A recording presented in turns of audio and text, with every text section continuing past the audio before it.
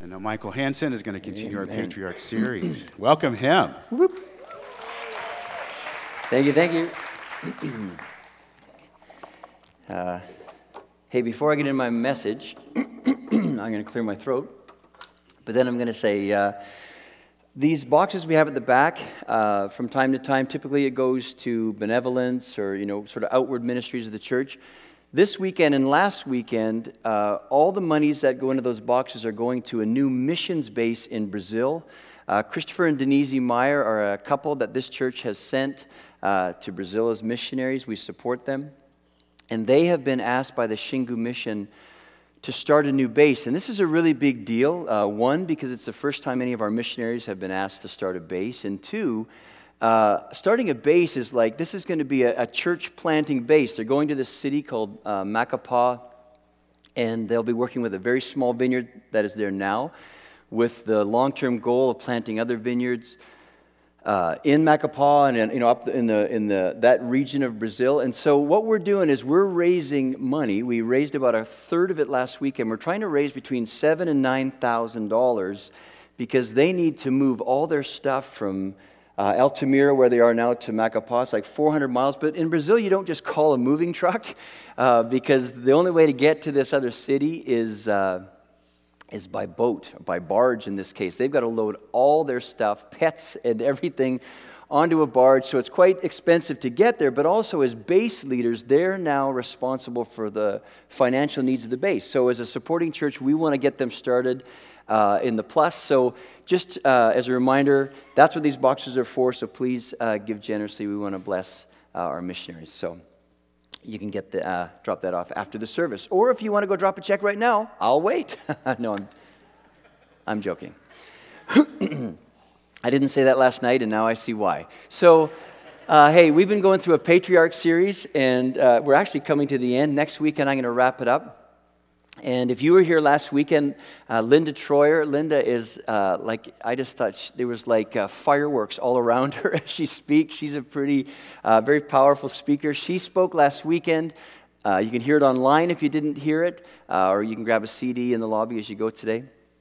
But last weekend, she was talking about Jacob, who's, the son of Isaac, who's the son of Abraham. They're the patriarchs. And she's going through Genesis 29, the end of 29, the beginning of 30, and talking about just this, all these going-ons with Jacob and his two wives, Rebecca and Leah. And if you're here, you remember that it's just one huge relational mess. I mean, I was sitting there listening to the message, and I thought, my word. That's what I thought. My word. This is a very messed up family. And I don't know about you, but as I was listening to it, I found that very comforting. Because think about it. This family is the family that God handpicked. It's the family that God was working his plans on planet Earth through. And they were just a total mess. And I thought, hey, that gives me hope for me. It gives me hope for my family. It gives me hope for us. That God seems to be okay with working with humans and all their stuff. And this morning what we're going to look at as a story is where Jacob, where his mess-ups in the past are catching up to him.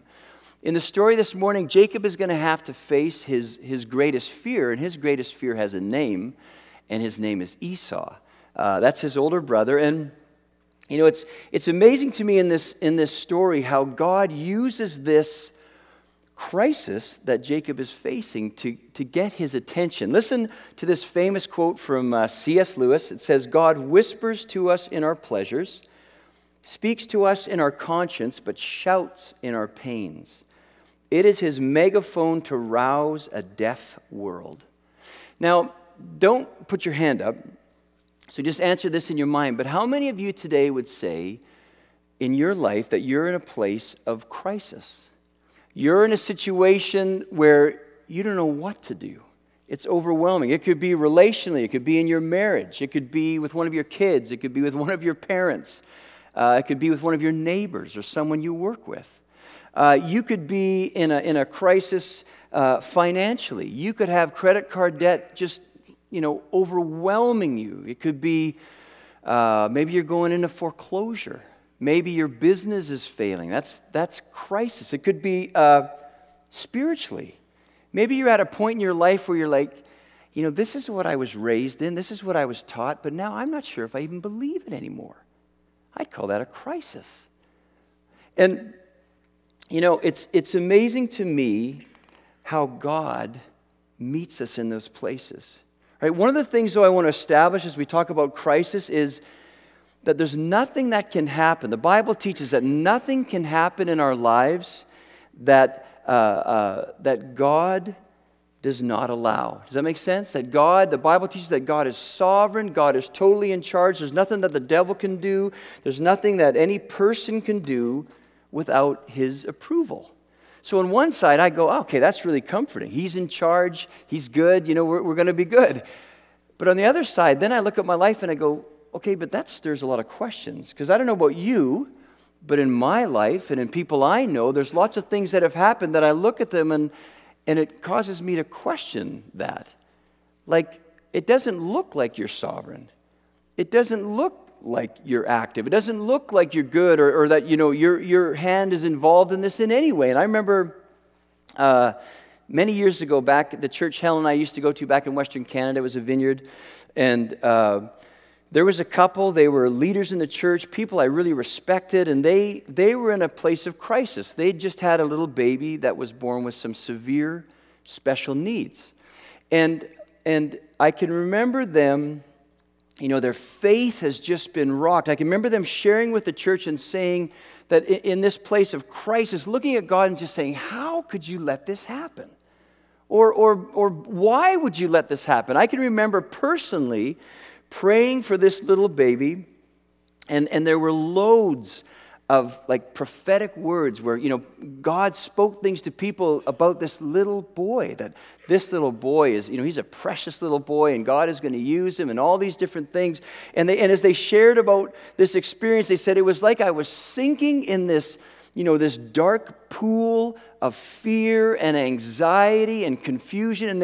And the guy, I remember him saying, it's like I was, sinking down. I remember as a kid when you're trying to reach the bottom, like I hope it's not much deeper. And he was reaching out his foot for some solid ground. And I remember on the morning that they shared through tears, they spoke of one evening how God's peace and God's comfort just broke into the situation. They said they were sitting down, him and his wife, and they were, they were like, crying and confusion and just, feeling emotionally drained. And they didn't even know what or how to pray in this situation.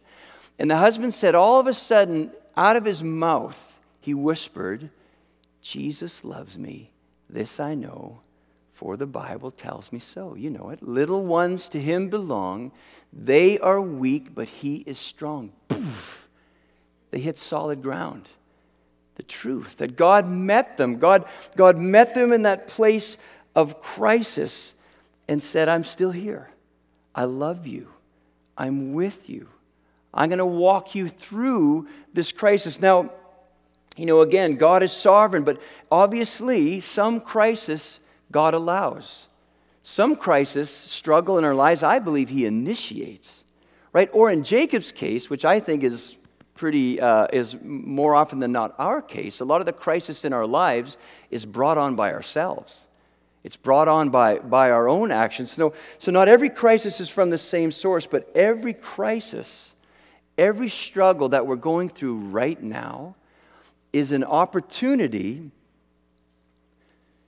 to land on solid ground, to land on the solid ground of God's truth. That he's with you, that he's loved you, to be reminded that his plan has always been. John 15, he's the vine, we're the branch. If we're disconnected from him, if we aren't connected to him, there's no life, right? Our crisis is a time where God gets to remind us, you need to lean into me. You need to depend on me. And I don't know about you, but I'm pretty sure we're on the same boat with this one, is that I don't like crisis. I don't like struggles. I like checks in the mail, not bills in the mail, right? But here's what I have learned. One of the primary ways that God gets our attention is through crisis, is through struggle. So let's pray, and then we're going to jump into this story about Jacob. So let's pray. Lord, thanks for just another day.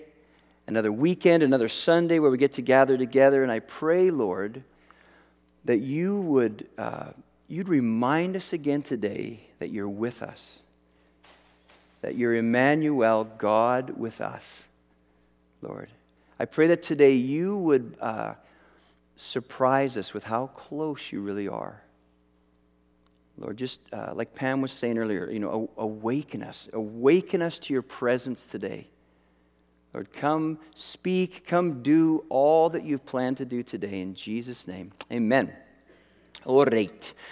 If you have a Bible, Genesis 32, we're going to jump over 31. We have Bibles at the front if you don't have one. We also have mints, and we have Bibles at the back on the sound booth. Feel free to grab one. But Genesis 32, and we're starting in verse 1. Here's what it says. Jacob also went on his way, meaning he'd just been with his uncle Laban, and they were parting paths. Jacob also went on his way, and the angels of God met him. When Jacob saw them, he said, "Oh, this is the camp of God." So he named that place Mahanaim. Jacob sent messengers ahead of him to his brother Esau in the land of Seir, the country of Edom. He instructed them, "This is what you are to say to my lord Esau. Your servant Jacob says, I have been staying with Laban and have remained there till now. I have cattle and donkeys, sheep and goats, male and female servants, and 2 Teslas. Now I am sending this message," to see if you're listening, "now I am sending this message to my Lord that I may find favor in your eyes." When the messengers returned to Jacob, they said, "We went to your brother Esau, and now he's coming to meet you, and 400 men are with him." Okay, we'll stop there. Now, number 1 in your notes says the power of crisis. And, if you remember the story, for good reason, Jacob is nervous about this meeting with his brother Esau. Because, again, if you remember the story, the mental picture Jacob has of Esau is him, just Esau, enraged, and literally saying this. These are the last words he heard Esau say. "When Dad's gone, I'm going to kill him." Right? "I'm going to kill him for what he did to me. Stealing my birthright, stealing my blessing," right? "I'm going to kill the guy." So he is nervous, like, "Oh no, how? What kind of a reunion is this going to be?" And then he hears, "Yeah, we saw your brother Esau, and he's on his way." And Jacob's like, "Okay, that's good." But then the servants say, "Oh yeah, and he's got 400 men with him." Crisis mode. Listen to this quote from Warren Wiersbe. It says, "A crisis doesn't make a person, it shows what a person is made of." When we're in a crisis, when we're in a struggle, don't you find that what happens is you get squeezed, and what's really inside you comes out? Like what you really believe comes out in a time of crisis. What you really believe is important comes out. And have you ever noticed or observed someone, and maybe it's you've observed this in yourself, where you think you know someone, or you think you know yourself, and then one of those frightening surprises comes your way. It could be financial, it could be health, it could be whatever it is, but this overwhelming fear grips you. Have you ever noticed how suddenly you start acting irrationally? Or, you know what I mean? I've observed other people where they start to act in certain ways, or certain language starting coming out of their mouth, and you look at them like, whoa, where did that come from? I thought I knew this person, or I thought I knew me, and what is all that coming out? Crisis squeezes us. See, this is, I believe, one of the reasons why God uses crisis, because he's not just going after our outward words and our behavior. God's going after our hearts. And when I say heart, I don't mean, this organ beating in my chest. What I mean is like the core of who we are, like who we really are and what we really believe. That's what God is going after, because he refuses to let us play Christians like some dress-up game. I was thinking, in our culture, wouldn't you agree that technology is at a place where we as human beings, we can now get so close to the action, almost like we're actually participating in the action, but we're not totally there, because we don't even get dirty, right? We don't even break a sweat. We didn't pay the price for what these people do, right? It's entertainment. So here's what I mean. I mean video games. I mean, video games are just amazing now, how, the graphics and how detailed they are. But just because you've reached a certain level in a game or you've reached a certain score, does that mean you know anything about war? Right? Like, I'm a warrior because I can win at some game? No. You're close to it. You're not actually participating in it. Or think of sports, like, HD and all these camera angles and all these different things. It's like you feel like you're part of the game, but you're not part of the game. You know what? It's like fantasy football leagues or fantasy hockey leagues. I have to throw that in every message, but fantasy football leagues. It's like we're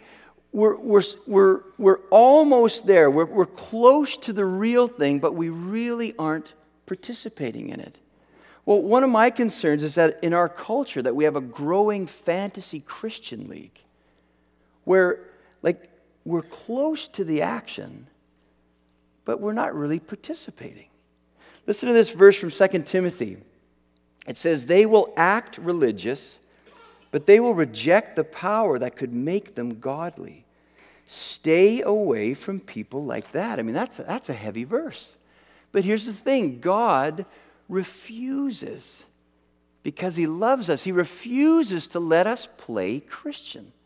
And so he will bring crisis into our life because he wants us to experience this side of heaven, the full Christian life, where you're filled with the Spirit of God and you have a sense of purpose. You have a sense of his presence, of his love, of his guidance on a day-to-day basis, that you're his daughter. You're his son, and he's with you. He wants us to experience all of that. And so very often in our lives, he will bring Esau's, not literally, but you know what I mean? Esau situations, Esau moments where we go, oh, what do I do? This is way over my head. I don't know what to do. He'll bring those moments into our lives to expose. Am I in the game? Or am I just sitting in a lazy boy with carpal tunnel or whatever kids get in their thumbs? Okay, I'm offending everyone today. So, Jacob is getting squeezed. Now let's see what comes out of him. Verse 7. It says, "In great fear and distress, Jacob divided the people who were with him into two groups, and the flocks and herds and camels as well. He thought, if Esau comes and attacks one group, the group that is left may escape. Then Jacob prayed, 'O God of my father Abraham, God of my father Isaac, Lord, you who said to me, go back to your country and your relatives, and I will make you prosper. I am unworthy of all the kindness and faithfulness you have shown your servant. I had only my staff when I crossed this Jordan, but now I have become two camps. Save me, I pray, from the hand of my brother Esau, for I am afraid he will come and attack me, and also the mothers with their children. But you have said, I will surely make you prosper and will make your descendants like the sand of the sea, which cannot be counted.'" Now, number 2 in your notes is it says the human condition. And when I look at what Jacob prayed and at what Jacob did, it reminds me of just how we're wired as human beings. Remember the story? There's a story in the book of Mark about a father who had a son that was literally being attacked by demons. Remember that story where, it just talk about a crisis where the demons were trying to kill this boy. They'd throw him into the water to drown him. They'd throw him into the fire. I mean, it's just this, talk about a crisis moment. And he comes to Jesus with his son, and he says to Jesus, he says, "If you can, do something." And Jesus looks at him and goes, "If you can?" And he makes this comment. He says, "Everything is possible for one who believes." And then this father has this great response that I can't wait to get to heaven. I'm going to give this guy a big hug. He says, "I believe, help my unbelief." And that's the human condition. Okay, I know you can do something. I'm not sure you can do anything. Right? You got it. Whew, I got to do something. Right? That's our human condition. We're going back and forth. It's just part of being broken. Right? I remember one of my brothers used to live in New Zealand, and we went down to visit him. This is years ago, and we had our one son. He was 4, our older son, and Helen was pregnant with our younger son. And we were in the South Island, and we were driving around, being tourists, and, oh, hey, look, a sheep. Oh, hey, look, another sheep. Hey, look, there's another sheep. But we're driving, and we're on this, I don't remember where it was, but we're driving down this road. It's a long, straight stretch, and Helen was asleep beside me, and our older son, Jeremy, was asleep in the back. And I was doing something really stupid when you drive. You know how when you're tired, and you basically have slits? And you're like, it's just all fuzzy, but I got this. And you're sort of bombing down the road, half asleep, half awake. And all of a sudden I'm looking and I thought, that looks like a building. And I realized we were literally 60 miles an hour headed right towards an intersection, towards a T, and there was a blinking light. And I can remember slamming on the brakes, and as I slammed on the brakes, I yelled, shoot! Only I didn't say shoot, if I could exchange a vowel. But right after I said that, shoot, I went, Father! Like that. And we went skidding through the intersection, and no cars, skidding into the parking lot. It was a gas station. It literally stopped right in front of the gas station, and there was a woman at the cashier, and she looked like every day, happens every day. And I'm like, you should get a different job. But, I was thinking about it afterwards. Once my adrenaline went down about an hour later, I thought, now, wasn't that interesting?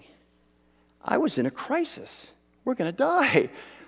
And just the response, oh, shoot, I've messed up. It's on me. Look what I've done.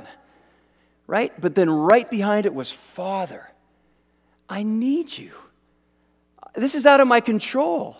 And I thought, isn't that the human condition? That we're constantly in that place.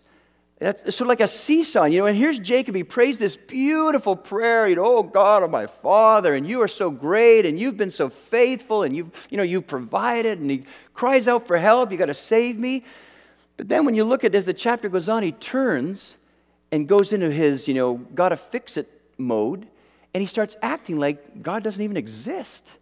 Right, so he has this, he prays, asks for God's help, then he goes, okay, here's what we're going to do, here's what we're going to do. And, he basically gets all these animals, all these flocks or whatever, I'm not a 4-H'er, all these groupings of animals, and he sends them ahead. And here's his thinking. Again, here's, I believe, I don't believe. Verse 20 says this, for Jacob thought, I will pacify him with these gifts I am sending on ahead.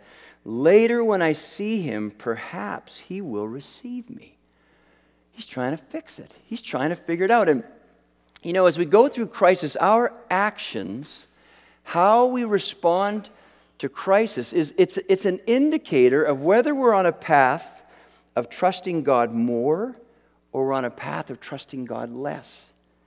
Right? I remember, and I don't remember when it was, but one time when Danny Meyer, our senior pastor, was preaching, he made this comment that at the time I thought, okay, that's kind of simple. but the more I thought about it, I went, no, that's not simple. Well, yes, it's simple, but that's incredibly profound. And basically what he said, it wasn't this word for word, but basically what he said was, if you're going to keep following Jesus, you need to accept that you will always be in kindergarten. Right? That's profound. Because what that means is, this side of heaven, if you're going to follow Jesus, you need to accept the fact, and really at some level get comfortable with the fact that there are many things in this life you will not master. And this is one of them. We are not going to master this. I believe, you got it, yes, yay, God, or oh no, shoot, we got to do something. That's part of that brokenness in humanity that we're never going to master. We're always going to be in kindergarten. We're always going to be a place of learning and relearning and having to go around again and again and again. So then, how do I know if I'm on a path to trusting God more? Because, okay, if I'm not going to master it, I'm at least going to get a little healthier or better at it, and I think we will. And here's what I mean. So how do I know? Well, when crisis hits, do you see in your life, in your response to crisis, are you quicker to call out to God? Are you quicker to turn to God? Are you quicker when, something happens at work, or it's maybe the doctor says this, or you get a call from the school, or just all the stuff of life? Are you quicker, as the fear or the anxiety or the embarrassment or whatever, just, the emotions grab you? Are you quicker to go, wait a sec, this is so beyond me. I need to invite God into this. I need to make an exchange. I need to hand this off to Him, because what am I going to do about this? This is so much bigger than I am. I got to give it to Him. Do you see that you're quicker to do that? Are you quicker to call somebody? It could be a friend in the church, someone in your small group. It could be your small group leader. Are you quicker to call someone and say, look, this just happened. Here's what I want to do. Here's what I want to do, but I know that'll probably send me to jail. What do I do? And have someone who loves you, who can seek the Lord and say, you know what, I think you need to do this, right? That's healthy. And what's even healthier is when someone says, you know what, I think don't say that, don't do that, I would back off and do this. Are you quicker to respond to that? Like, that's what I really want to do, but I know that that's right to do.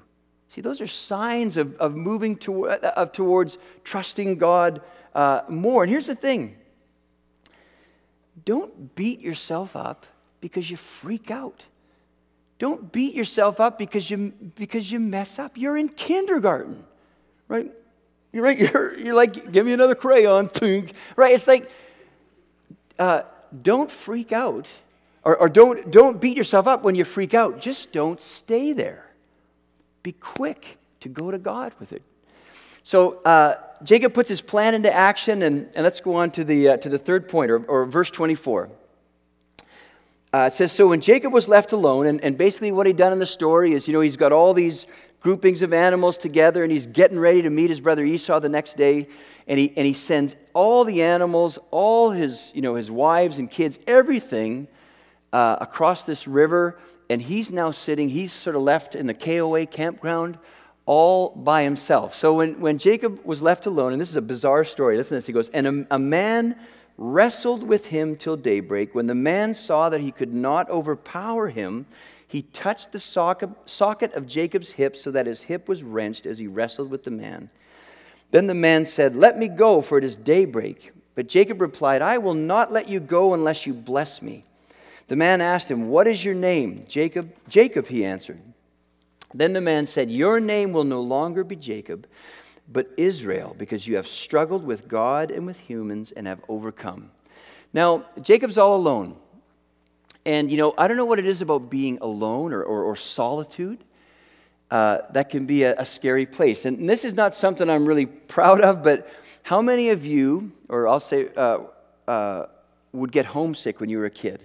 Come on, don't leave me alone here. Thank you. Even some men. Oh, thank you. But you know what? I was like the homesick king. I can remember getting dropped off, and my parents, you're okay, right? Oh, yeah, I'm okay. You're okay, right? Oh, yeah, I'm okay. And I can remember that, during the day at my friend's place, we'd be playing and running around and having a ball, just being kids, and I was fine. But what was it about at night when you go to bed, and okay, good night, lights are off, and you're lying there, and it's dark, and it's quiet, and you feel all alone? I can remember as a kid like a wave of anxiety and fear and would just flood over me. Right? There's just something about being alone where we try to keep all those fears, all the stuff at bay. Right? But don't you find when you go to sleep at night, it comes rushing in like a river. And so here's Jacob, and the truth is, he actually wasn't alone. Obviously, God was there with him. And this is a story, it's a famous story where Jacob is wrestling with God.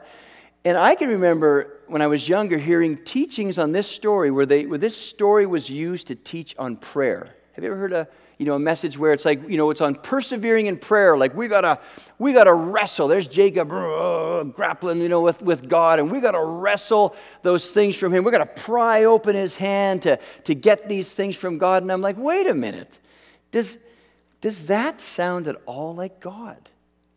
Right? We gotta wrestle things out of his hand.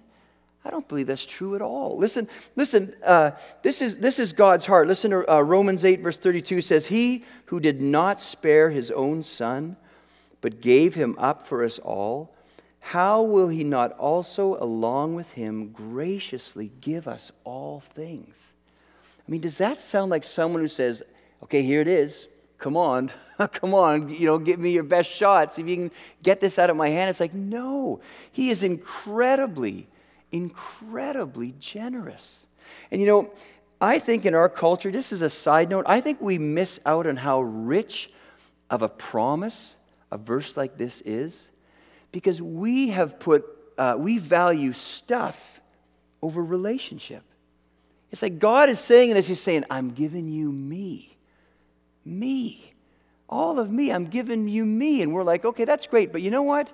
About that Tesla, right? I mean, it's like and again, that's part of the human condition, right? We miss out on that he's offering, just himself to us. And, you look at the life of Jacob, and it's amazing to me that all his life, Jacob is fighting to get what God had always promised to give him.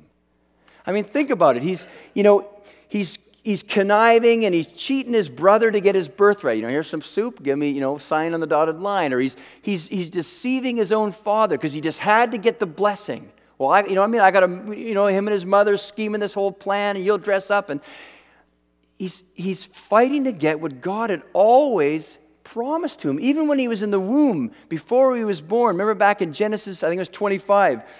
Here's Rebecca, she's pregnant, and they got these twins in her womb, and it's like a little rumble going on, and God speaks to her and says, "Hey, just so you know, the older one is going to serve the younger one. I've chosen the younger one." Right? He would have known that. Rebecca would have told him that.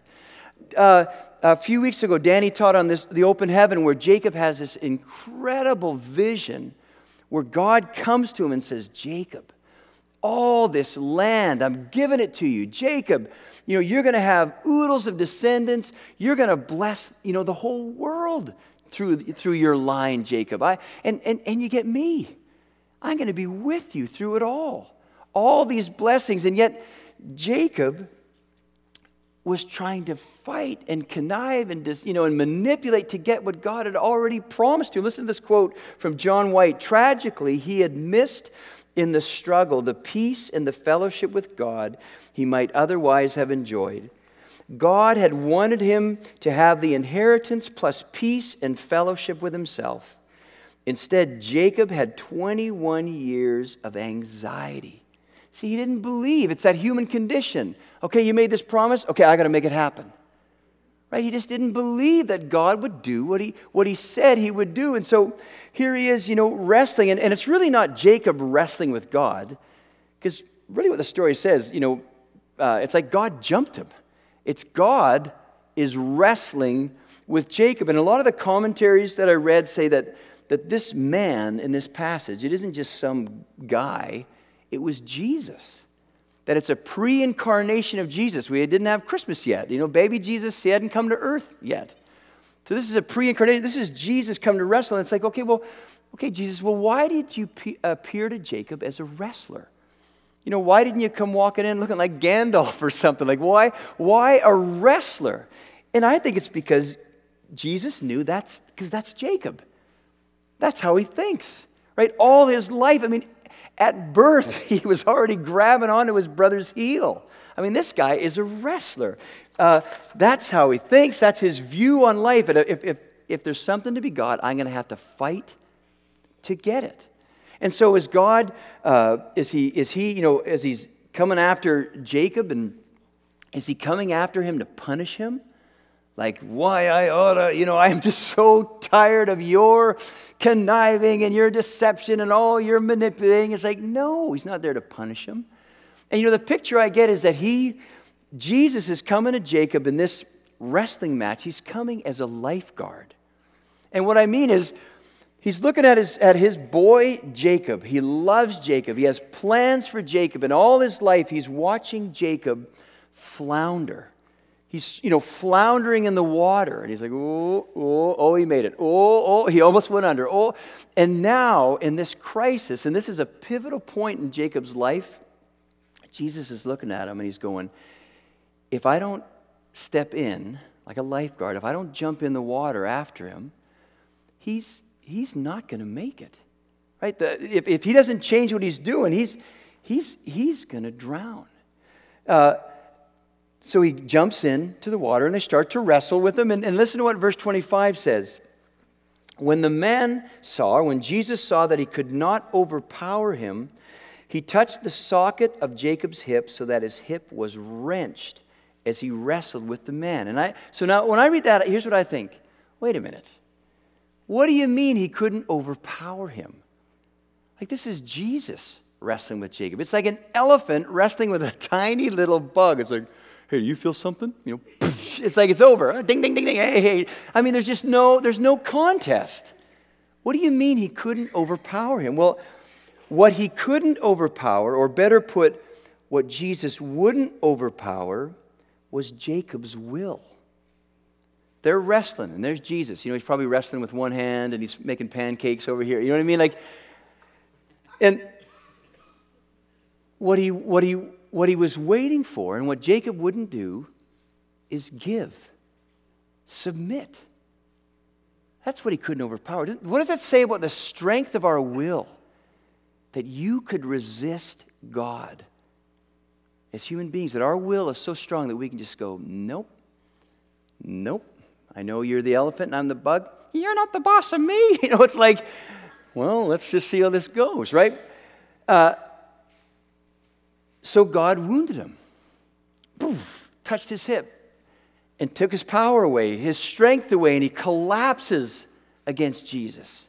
And, again, lifeguard picture. I've never been a lifeguard, but I do understand this much, that when a lifeguard goes to rescue someone who is struggling in the water, when that person, in their crisis, I'm going to drown, and they'll try to grab onto the lifeguard, won't they? So what will a lifeguard do sometimes? Poof, will kick him away. Now, doesn't that seem like an incredibly cruel thing to do to someone who's struggling? Help, help. It's like, well, what the lifeguard knows is that until the person stops fighting and totally trusts them and lets them take charge of the situation, nobody's getting rescued. Until we stop fighting, until we just say, uncle, and lie on our back, right? We're not able to be rescued. So God wounds him, and Jacob collapses into God, and as he's grabbing on, what does he say? He says, bless me. I'm so weary of wrestling. Bless me. I won't make it on my own. I need you. I give. I can't do this. Jacob knew that in saying bless me, his understanding is that only the greater can blesses the lesser. And in saying bless me, he's saying, uncle, I give. I can't do this anymore. I need you. Listen to this quote. They are the words God has waited over 40 years to hear. I give. He would have preferred that Jacob recognize his helplessness and cast himself on the mercy of his God long before.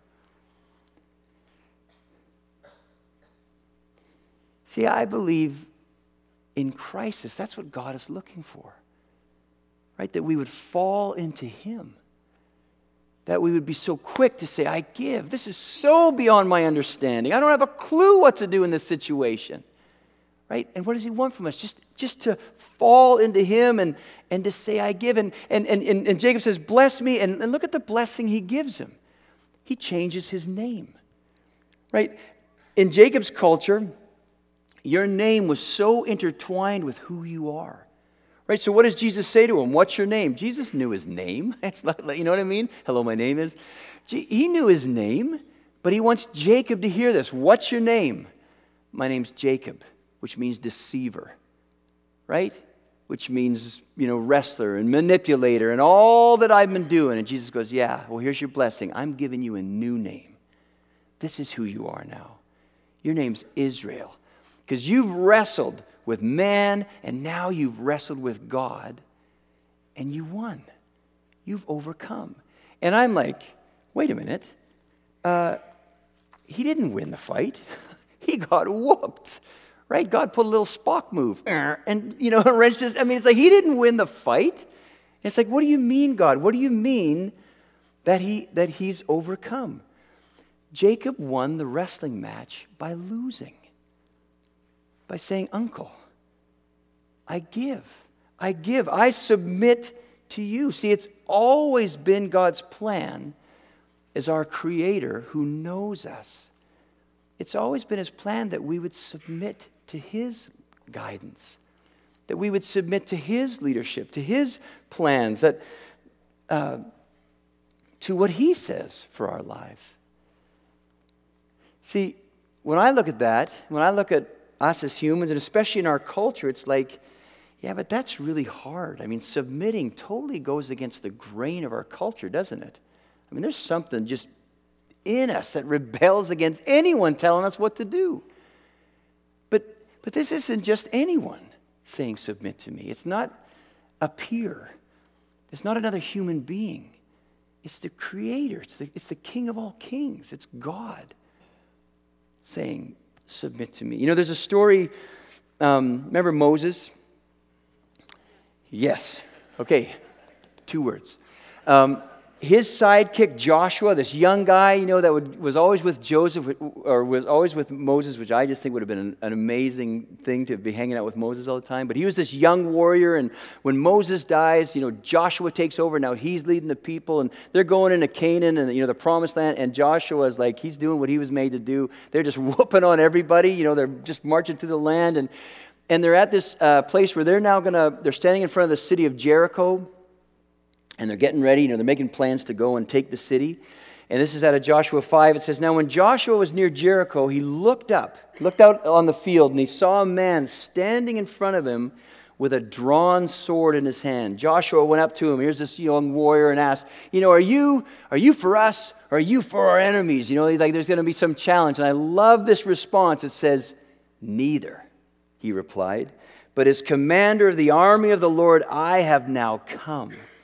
Then Joshua fell face down to the ground in reverence and asked him, what message does my Lord have for his servant?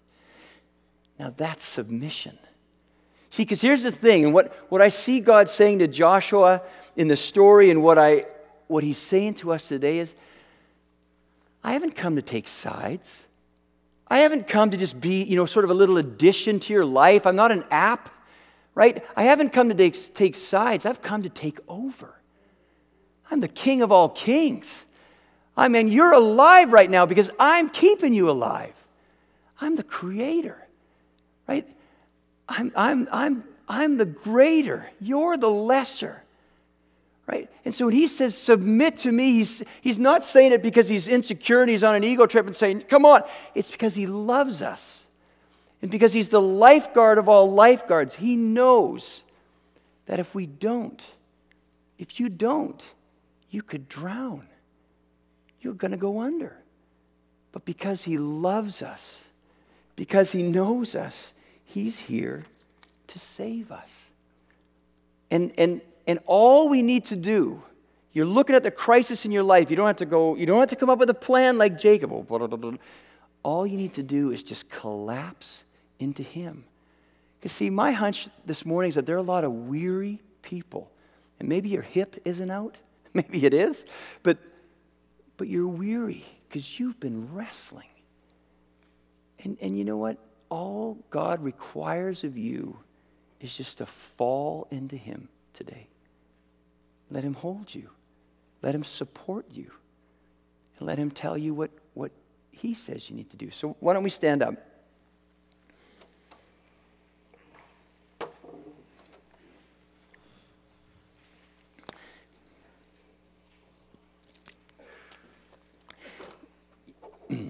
Here's how we're going to end off. Bless yous. I think there are many people here today that you have Esau's.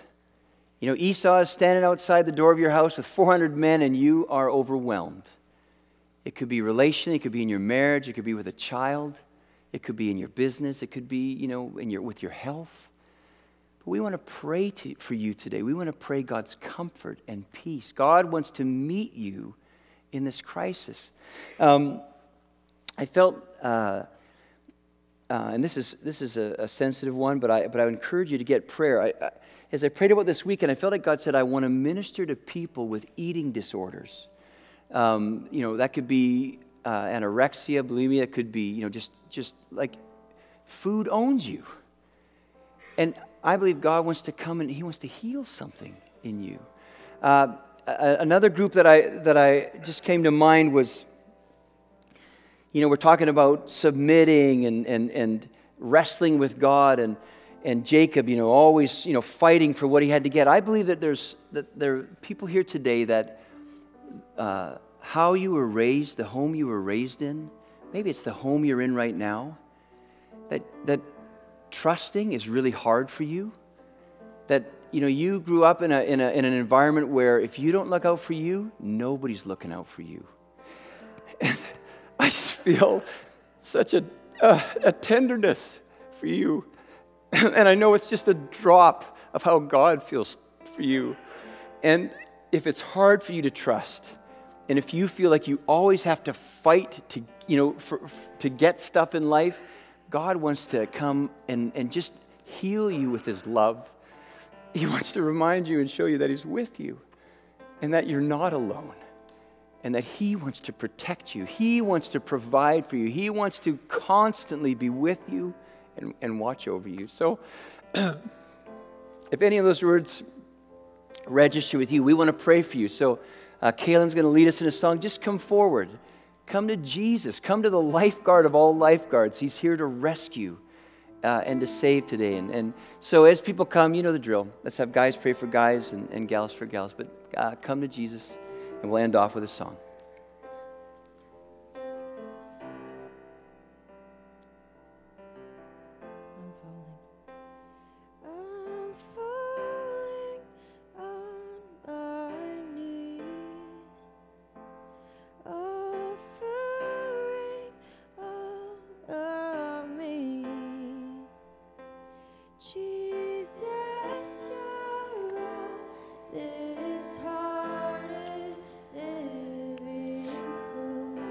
Let's make sure that everyone has someone praying for them.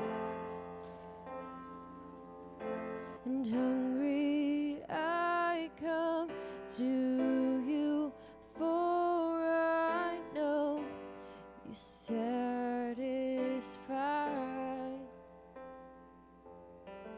I am empty, but I know your love does not run dry.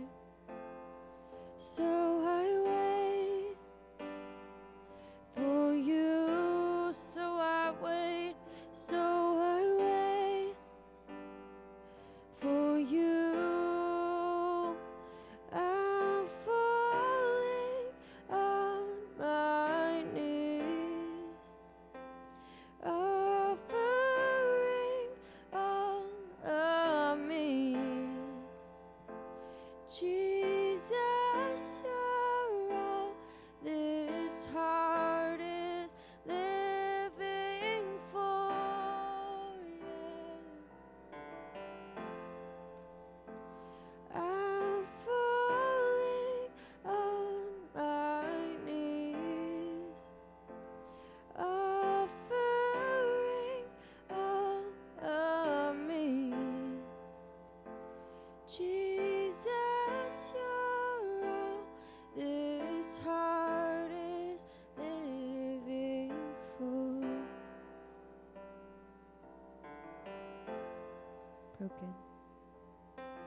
Broken, I run to you, for your arms are open wide.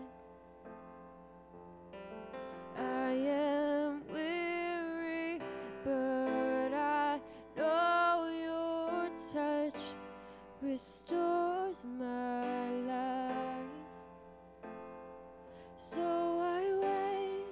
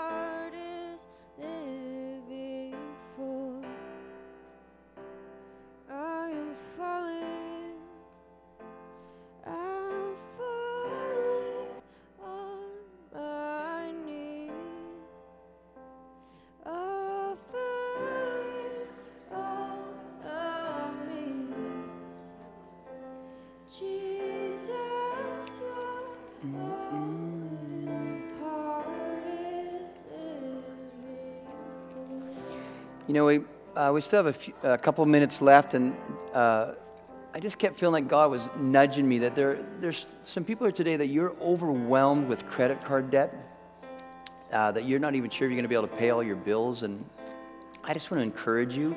I know that that's humiliating, and there's a lot of shame around that, but I would encourage you to let someone know. We have, even you could let me know. We have people in the church that I could connect you with that could help you. I also had a sense that during worship today that there are people that you didn't go to take communion today because you just felt too guilty to take communion. And I was going to say something during worship, but then I thought, who's going to get up and take communion after that word? Because we all want to look so cool. But I just want to encourage you that we take communion to remember what Jesus did on the cross, that we're forgiven for all our sins, and just to encourage you that don't let that ever stop you from taking communion. That's why we take it, to remind us that He's our Savior and that He forgives us for all our sins. So let me pray for us, and then we'll send you on your way. Lord, thanks for this morning. Thanks for just all the ways you're coming close right now. Lord, I thank you that because you love us, you allow struggles in our lives, Lord. That's just so common in life. I pray that it would become more and more common in our lives to run to you, to be quick to run to you, Lord. I pray that you'd watch over us this week and watch over our families. Just thanks again for today. In Jesus' name, amen. Hey, there's lots of sign-ups in the lobby. Please check that out. Also, baptism meeting is prayer room. You go out this way down the hallway. It's right back here. Don't forget, financially given to the Macapá base in Brazil. But bless you. Have a wonderful afternoon.